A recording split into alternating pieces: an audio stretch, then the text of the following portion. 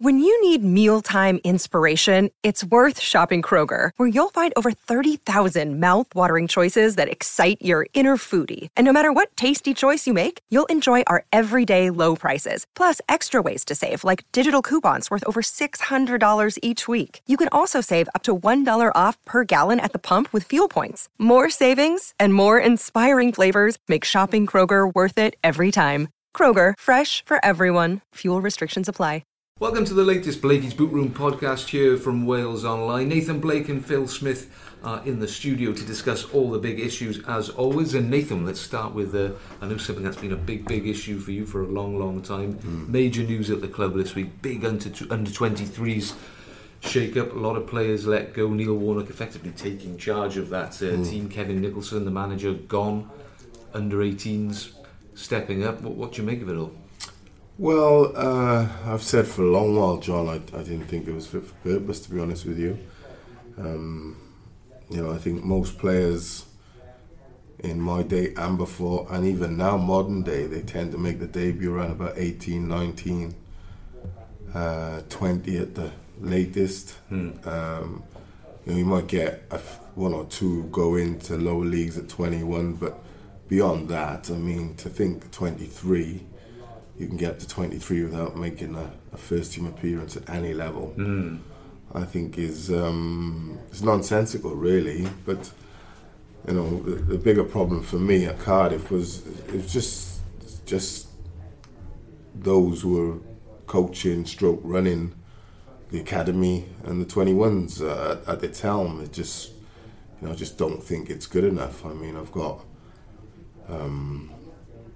players who I know there, who I represent and look after there, and I can tell you that some of the stuff that they've not learned, some of the basic principles of football, is frightening. So to me, it's no surprise that there haven't been any players coming through for too long, really and truly. When you've got to think, the whole EPPP thing has come in, and the coaching is supposed to be more intense, and it's all blocked up into 6-week blocks, and the idea was to get more, I suppose, British talent into first teams, whether it be if you're at Cardiff and you go down the road and make your debut and play for Newport, as someone like Rhys Healy has done, or you go and play for Gillingham or Leyton Orient, I don't know, or Bolton Wanderers, but I just think, young players as well, they've got into this kind of way of thinking that they think an opportunity is just gonna, it comes with the amount of time you spend at the club, rather than you have to go and earn the opportunity. It's just not conducive to what I would say first team professional football. It's and especially if your coaching hasn't got some sort of experience within the system of people who have played the game. They don't all have to have played the game, but it's good for those coaches to rub off and work with coaches who have played the game. And I would say Cardiff's problem was they had it upside down. They had someone like Michael Johnson, who was played probably 400 or 500 league games, made his debut as a 16, 17-year-old kid. And he's having to answer to someone like Kevin Nicholson, who's 31, 32, never played the game, and just not going to have the same sort of experiences as Michael has had. So it was all a bit upside down for me, and I said a long while ago they should rip it up and start again. And surprise, surprise, you get a manager in who's more, I suppose, old school, if you like. Yeah. And that's exactly what he's done. Yeah, that's quite impressive in a way from Warnock. I suppose he's only been here a couple of months, come in, identified a problem, and it's not really it's not the action of a short-term manager either, is it? Somebody who sees himself as being there not for long at all. No, I mean, I think you're absolutely right. It's a ruthless decision, but one that might turn out to be a good thing for some of the players, because there are maybe players here who I've seen who I think are really talented and who I think can have a first team future, but it's becoming increasingly clear that they're never going to get one at Cardiff, and the longer they're at Cardiff, the less likely it is that someone's going to pick them up. And look at this young centre back. I don't know whether he's what will happen to him, whether he's one who'll go, I don't know that. But just as an example, Semi Ajay, the centre back, Paul Trollope gave him a run in pre-season. He was fantastic, really comfortable on the ball. He's big on loan at Gillingham? No, I don't think so, because he started off the season in the squad. Okay. But then when Trollope went, Warnock obviously he got bumped down again. Larger, I'm thinking. Oh yeah. But he's a good player, good in the air, really comfortable on the ball. He was really good in pre-season, but I think he's 23 now, and he's just not getting anywhere near the first team picture. It doesn't help him. It's terrible for him, because other clubs are going to be looking and saying, okay, we've got a 23-year-old lad here who hasn't played any first team football. Well, the problem is, Phil, for me, the idea I thought was, if you're not capable of or not ready for the first team at championship level at the championship club, then the coaching you've received, you should quite comfortably be able to drop down at least 2 leagues and play League 2 level. But the problem is, John, they're young men, but they still think like boys. So one of the replies I get so often from a 21, 22-year-old man, not boy, man, is, I've never played men's football before. I'm like, but you're 21. You're not 14, you're 21. And there are players who make their debuts at 16. You know, Wayne Rooney was a child star at 16, 17, but, you know, like I've just said, Michael Johnson made his debut 16, 17. I made my debut 17, 18. That is just the nature of the beast. You know, I doubt it'll change for a very, very long time. You're not going to get more people, and that defeats the object anyway. You don't want players making their debut at 22, 23. So for me, it's kind of it's thrown up like a blanket around the young players, and they think, I call it's just an extension of your apprenticeship or scholarship. They call it the 2-year scholarship. I just say it's an extension of that. Don't think I'm a professional now. You're not a pro until you've played, you know, I say 50 games. Then you can call yourself a fully fledged professional. Okay, it's an interesting issue. I suppose it's a long-term one that'll take a while before it bears any fruition, I suppose, in terms of young players coming. Well, it's scary, because if you go back probably a decade, they were producing, even if not for Cardiff's first team, they were getting a lot of kids in to make their debuts, maybe get 10, 15 games. I'm talking back in Dave Jones and that sort of era. But you would get a lot of kids through, who then would go on to maybe other clubs or get sold, like an Aaron Ramsey to an Arsenal and things like that. So, you know, it starts to, I've said it, if you have a plan where you develop the kids to a level where, okay, they're not quite good enough for Cardiff's first team, the academy will pay for itself, because you're able to sell those players to the likes of Gillingham, to the likes of Swindon, to the likes of Bristol Rovers.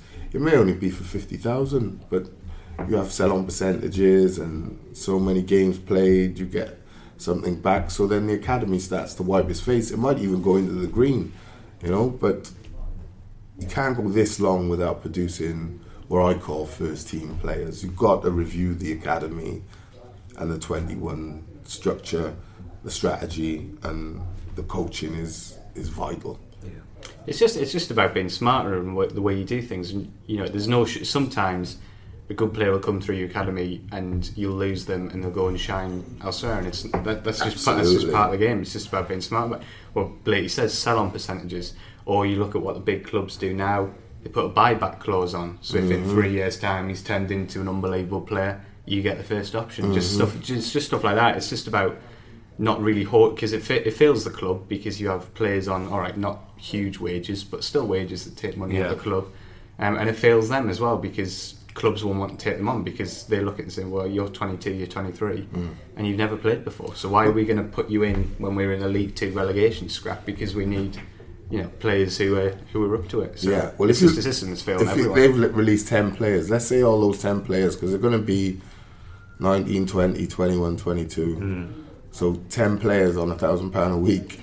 You know what I mean? Yeah, that's a very, very good championship player. That's how you've got to look at it. And not only you're stagnating your own player development from a younger age, because I say to players all the time, you're 21, but there's an 18-year-old kid coming through this year, There's an 18-year-old kid coming through next year, and so on and so forth. Every year the conveyor belt never stops. Yeah. So you're just churning out player after player after player. So, they've got to realise that the battle, and it is a battle to get in the first team, is huge. But at the moment, they need to bridge the gap between what they see as 18 or 21s, whichever one, to first team is just the jump at the moment is too big, even to go down to the lower league level.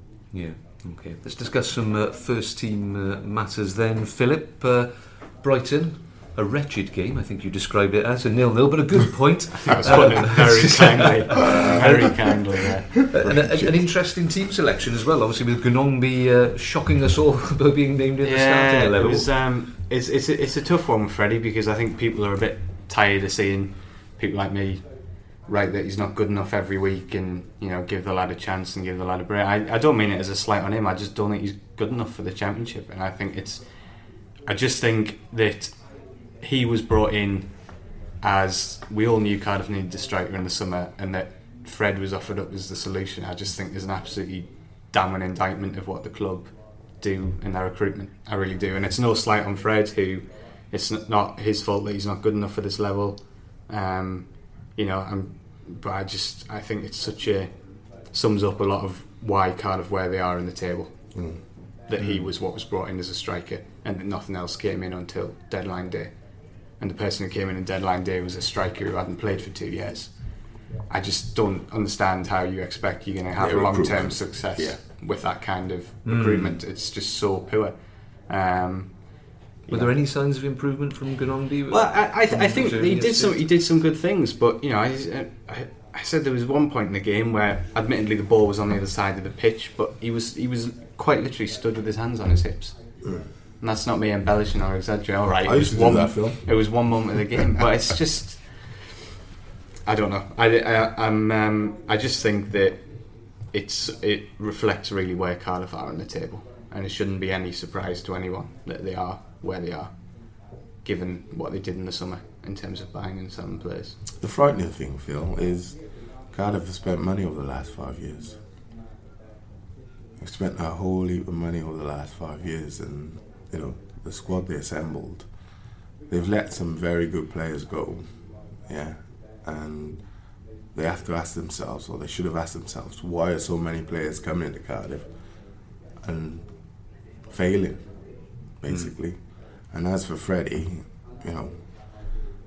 I agree with Phil. He's just, it's not a personal thing. I don't know him. Might be, top man, but he's struggling at this level. And there was a few times where I thought to myself, well, you're going into places where you're going to be marked as a striker, and there's probably 5 occasions where the obvious ball is at Peter Whitnam's feet. Now, we all know he can pick a pass 60, 70 yards, drop it on a sixpence. And the obvious ball was for Freddie not to come towards, or come towards it to go away and go in behind, to use his pace to stretch the opposition. And there was 2 or 3 times where he came short and just continued to come short, and there was like 3 or 4 men around him. And I just thought, no. That's more of a game intelligence thing. Yeah. Do you know what I mean? He's got to be aware that, Peter Whitnam looks slightly to his right and sees you surrounded by 3 men inside our own half. He's not going to give you the ball. People criticise Witt's not influencing the game. He's not making things happen. Well, it's a catch-22. What do you think he's going to do with nobody in front of him? Well, if he, because usually those situations you make eye contact with one another, and you give it the old, and then you'll give it the old, pretend you're coming towards him, then you'll be gone in behind the defence, and if you make that eye contact and you don't see the movement within a split second.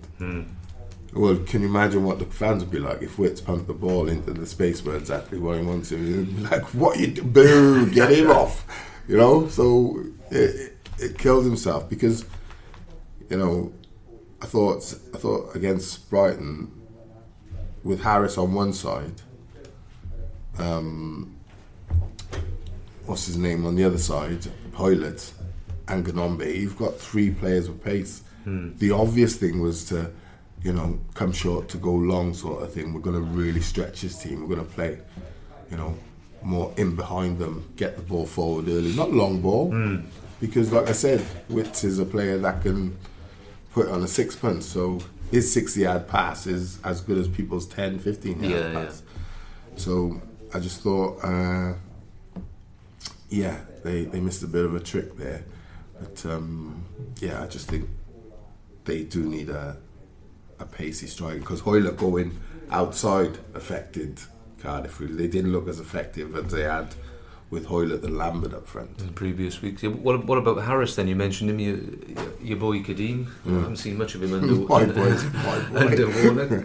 Did he do enough to keep a spot in the team for this weekend? I think so. I mean, I think the big thing, my gut instinct is he hasn't been getting in the team because Warnock doesn't trust him defensively. I thought that side of his game was really good on Saturday. He didn't get caught out. He gave Matt Connolly, who's been out of the game for a while with an injury, came in at right back, which isn't his strongest position, and I thought Kadeem helped him out really well. I thought he was really disciplined, and I strongly suspect that'll have caught Warnock's eye, and they've been really impressed with him. I've seen Warnock applaud him a couple of times for his defensive duties, and my one bit of advice to Kadeem would be,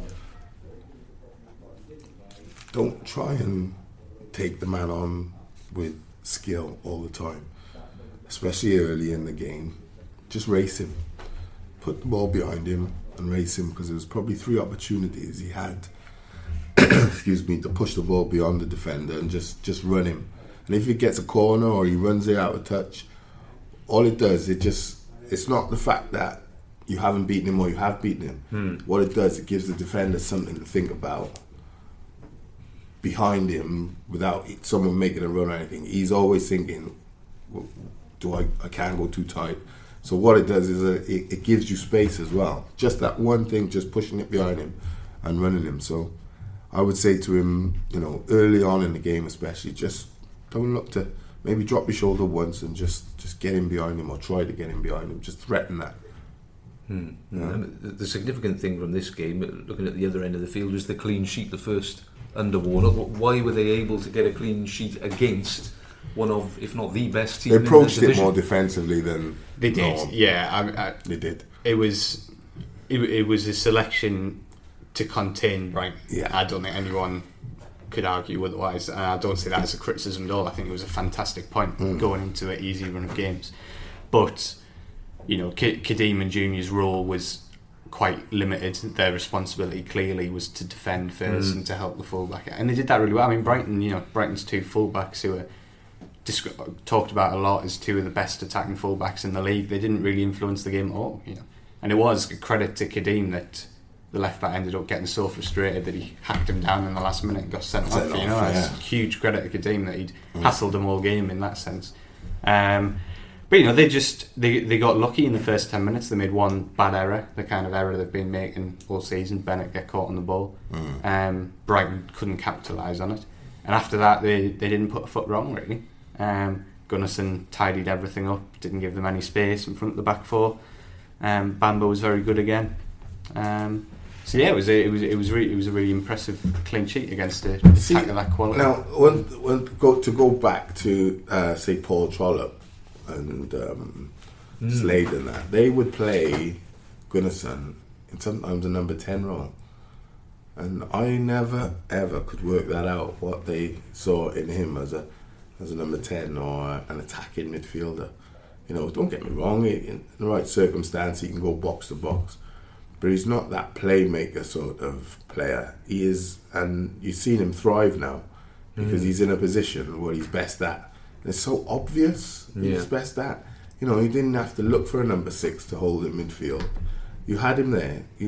Certain players, you just put them in their positions and then build players around them rather than try and do something or ask them to do something they're capable of. But if you asked Hoylett to play number 10, you understand But asking Gunnarsson, you think, oh no, you're a holder, you're a blocker, you're a tackler. You can pass it, but you can't pass it like Whittingham. Let Whittingham do that. So I think he's thriving because he's just been played in one solitary position, that rocking centre midfield. Would we say, or who would we say? Here's a question for both of you. Who has been Cardiff City's player of the season so far? Is it Mr. Gunnarsson? It's quite difficult, really, because the season kind of started when Warnock came in anyway. I wouldn't pick one player out from that opening spell of games and say that anybody. I would have said Whittingham just because of his output in terms of his assists and what have you. Yeah. For me, since Warnock came in, I would go for Bamba or Gunnarsson. Yeah. I still think, I would probably say Gunnarsson would be my player of the season so far. I think Bamba, probably because we weren't expecting him to excel quite so quickly, has been one of maybe the story of the season, how he's come in and what he's done. And I think in terms of outright player, I'd probably go for Gunnarsson. I'd go for Bamba. Yeah, because like Phil, I think the season really started when Warnock came in. Gunnarsson was okay and the Trollop, but I don't think anyone you could say was player of the year. You'd be picking the best from a bad bunch because they just weren't performing. As simple as that. So for me now, I see Bamba like leading Gunnarsson, if you like. I see him talking to him, shouting at him, organising with him. I see him, Bamba, as the main rock at the heart. To be honest with you, Morrison's captain, but he's not captain. Simple as that. Yeah, you would drop Morrison, wouldn't you? Well, I would take. I would. Now I would make Bamba or Gunnarsson my captain, and Morrison.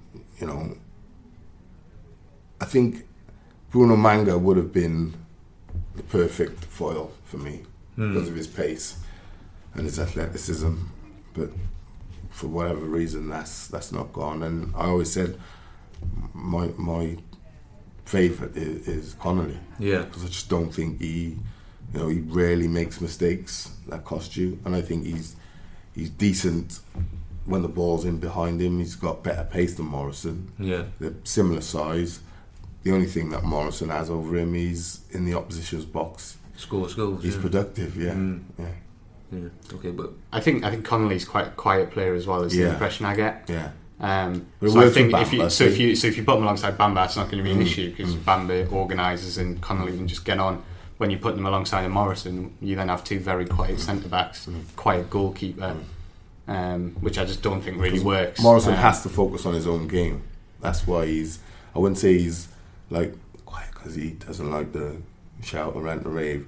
He knows he has to be so involved in his own game. He can't afford to, and you get players like that. Yeah, he's probably unlikely to drop his captain. But what changes will he make? I know he's hinted in this run of games now that there's going to be maybe some significant ones. I know we mused over. Does that mean the likes of Lex Immers, people like that? It's really interesting because he said that changes are coming, and he's been playing. I know pretty much the second week when he came in, he's been planning for how he's going to set up against teams outside the top six. It's just taken an age to actually reach that point in the fixture list. And I actually have no idea what he's going to do because I'm surprised if it would be. I assumed that Hoylett would just come back into the middle, but the fact that he's suggesting otherwise suggests that's not going to be the case. So whether someone like Lex Immers comes back into it, or whether he plays Anthony Pilkington in the middle of Lambert and goes with Harris and Hoylett out wide. So that to me seems like the most likely thing. And maybe you lose one out of midfield, maybe Rolls or Whittingham, maybe, I don't know. They're still away from home this weekend. This is still Neil Warnock. It's not going to be a sort of it's not going to be 4-2-4. No. But yeah, it will be really interesting to see. If I had to bet on it, I would guess that Pilkington will play off Lambert and Rolls will drop out, and it'll be Harris and Hoylett out wide. Because he played a 4-2-3-1 at QPR and was very, very, very successful with it. And the thing about that is he knows with Gunnarsson playing so well, he knows that he can play two in midfield because he knows Gunnarsson. It's almost like Kante at Leicester last year. He knows that he can do the work of two midfielders. That, Phil Smith. Aaron Gunnarsson is better than Kante. Isn't that what he just said? But it's similar, isn't it? You know that he will do. You know what you're getting. 1.5 midfielders work, two midfielders work for one player. So that means he can. Someone like Pilkington, who defensively doesn't contribute, you can start to get away with. And when you've got that 4 with the 2, you can actually play Whittingham and Gunnarsson next to each other because they just sat there really and truly. Yeah. Do you know what I mean? It's different than a 4-4-2. Yeah. Because you've got the 3 up ahead of you, so you've got the wide man still occupying. So, and you've got the man who can drop in and out and help you. So, you know, I think that would probably lend itself, that system, probably best to what Cardiff have at their disposal. Yeah. Well, how good are Ipswich? How bad are Ipswich? I think they're a team that have just run out of steam a little bit this year because Mick McCarthy's been inconsistent for a couple of years, though, isn't they? Yeah, it's the classic example of, you know, a team that there's not a lot of money there, so you're always fixing little bits of it rather than improving it, if that makes sense. So Mick McCarthy every year builds a functional team out of what he's got, and then in the summer a couple of players go and he has to go back and find someone cheaper to do that job. And I think it's catching up with them a little bit this season because they haven't offered a lot. I know a lot of the Ipswich fans are very, very restless about the situation. So it's not. Last year you would have looked at Ipswich away and gone, "Oh, that's a really tough game," and of course it is. Yeah. But it's not what it has been. I don't think the last 2 or 3 seasons. Cardiff traditionally don't go down there well. Don't travel well. It's a long way, Phil. It is a long way. Particularly the morning after the Christmas do. Yeah, it's a very long way. Yeah. You've been involved in football too long. But so it is a game that they should be looking to get something out of. They shouldn't be going there and saying we're going to put a lot of players behind the ball, and if we get a point, happy days. Not to say a point would be a bad result, but they should be going there to try and win, definitely.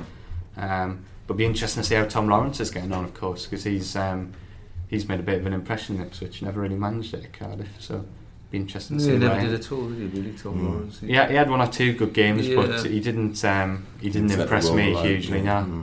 So. Interesting. Yeah, no, will be indeed.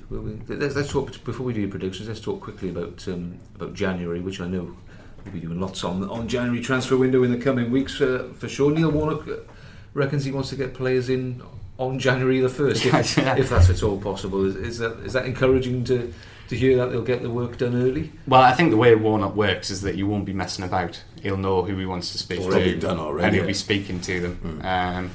That reassures me. It suggests to me that Warnock's got a large element of control, because I'm more than happy to say that Cardiff will never get back in the Premier League or the playoffs if the people who've been signing players for the last 2 or 3 years continue to do so.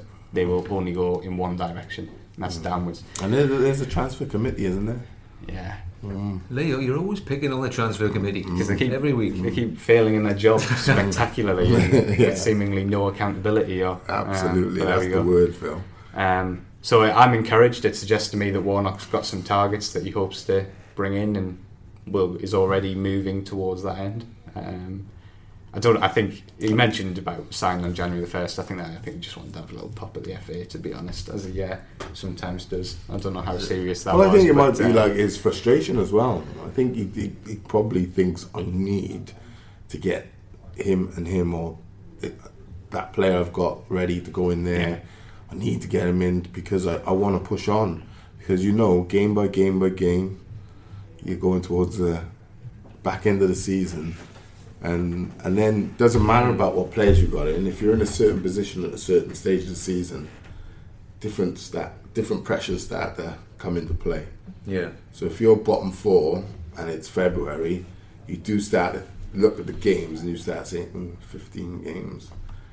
And then all of a sudden you haven't won in the last 3 or 4 and it's 11 games. And then psychologically people start, the touch goes a bit, or they're a bit nervy, or do you know what I mean? It's totally different. So I would say he wants to get his players in and try and get up into 15th, 16th place and be comfortable quite. as quick as possible. He's been talking about January and the importance of For about a January year. for several weeks. He makes a point of bringing it up at every possible press conference opportunity. Is he challenging the people above him? Is he saying? Can I just say, John? Yeah, well, of course he is, and of course by doing what he's doing with the 23s, it's all linked in. It's what we've been saying on the show for 2, maybe 3 years. You know, you look at the 10 players, like I've said, you shift them, and it's probably more than 10 it'll be, but you shift them, it frees up money. And then you've got your financial fair play. It helps that situation. And, you know, your 18s, it helps them because they will stagnate because you've got a block of 12, 13 players who aren't playing, who are just stuck. No one wants to take them on loan, and they're not good enough to get in the first team. So what Cardiff kept doing was just giving them another year and saying, oh, maybe they'll develop next year. Maybe they'll develop next year. But why they were doing that was fear of that player going and doing well, like Phil said, at another club, which then all the Cardiff fans would go, well, why did you let him go? Why has he been able to develop into a first team player at another club but couldn't do it here? So they were just holding on because they didn't want anyone else to have, sort of thing. But you just can't run it like that. You just have to, if that's the player you think, right, bang, on you go. But you just can't keep holding and holding and holding.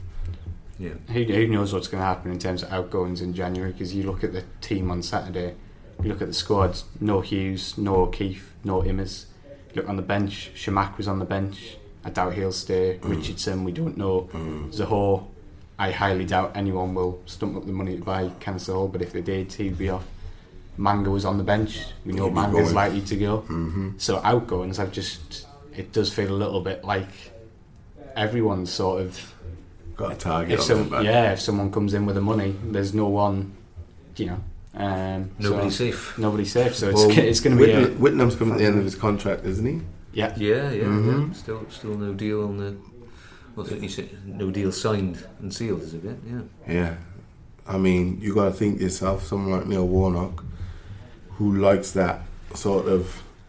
He likes a playmaker, but the playmaker's got to be quite leggy. Got to have a bit about him, getting about the pitch and putting his foot in him a bit. And Wicks, he's not a luxury player. He's a beautiful player to watch, but you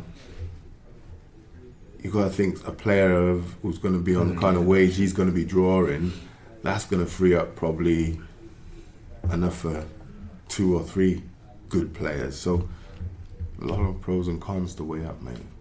Big decisions. Big decisions all depends on the financial situation. Well, they all play in, and that's been Cardiff's major problem. Is financial fair play has restricted them in being able now to try and buy their way out of trouble, or they kept, that hasn't worked, so we'll bring these 8 in. Well, that's not work. We'll bring these 13 in. Well, that's not work. We'll bring these 6 in. It's just what you're bringing them in on 3 and 4 and 5 year deals on good money, and they're not. Well, many of them not going to get that same money at another club. So what they do is sit, frustrate, and then you end up having to give them a large sum of their money anyway. Yeah. Indeed. Okay, then let's finish up with the predictions for Ipswich.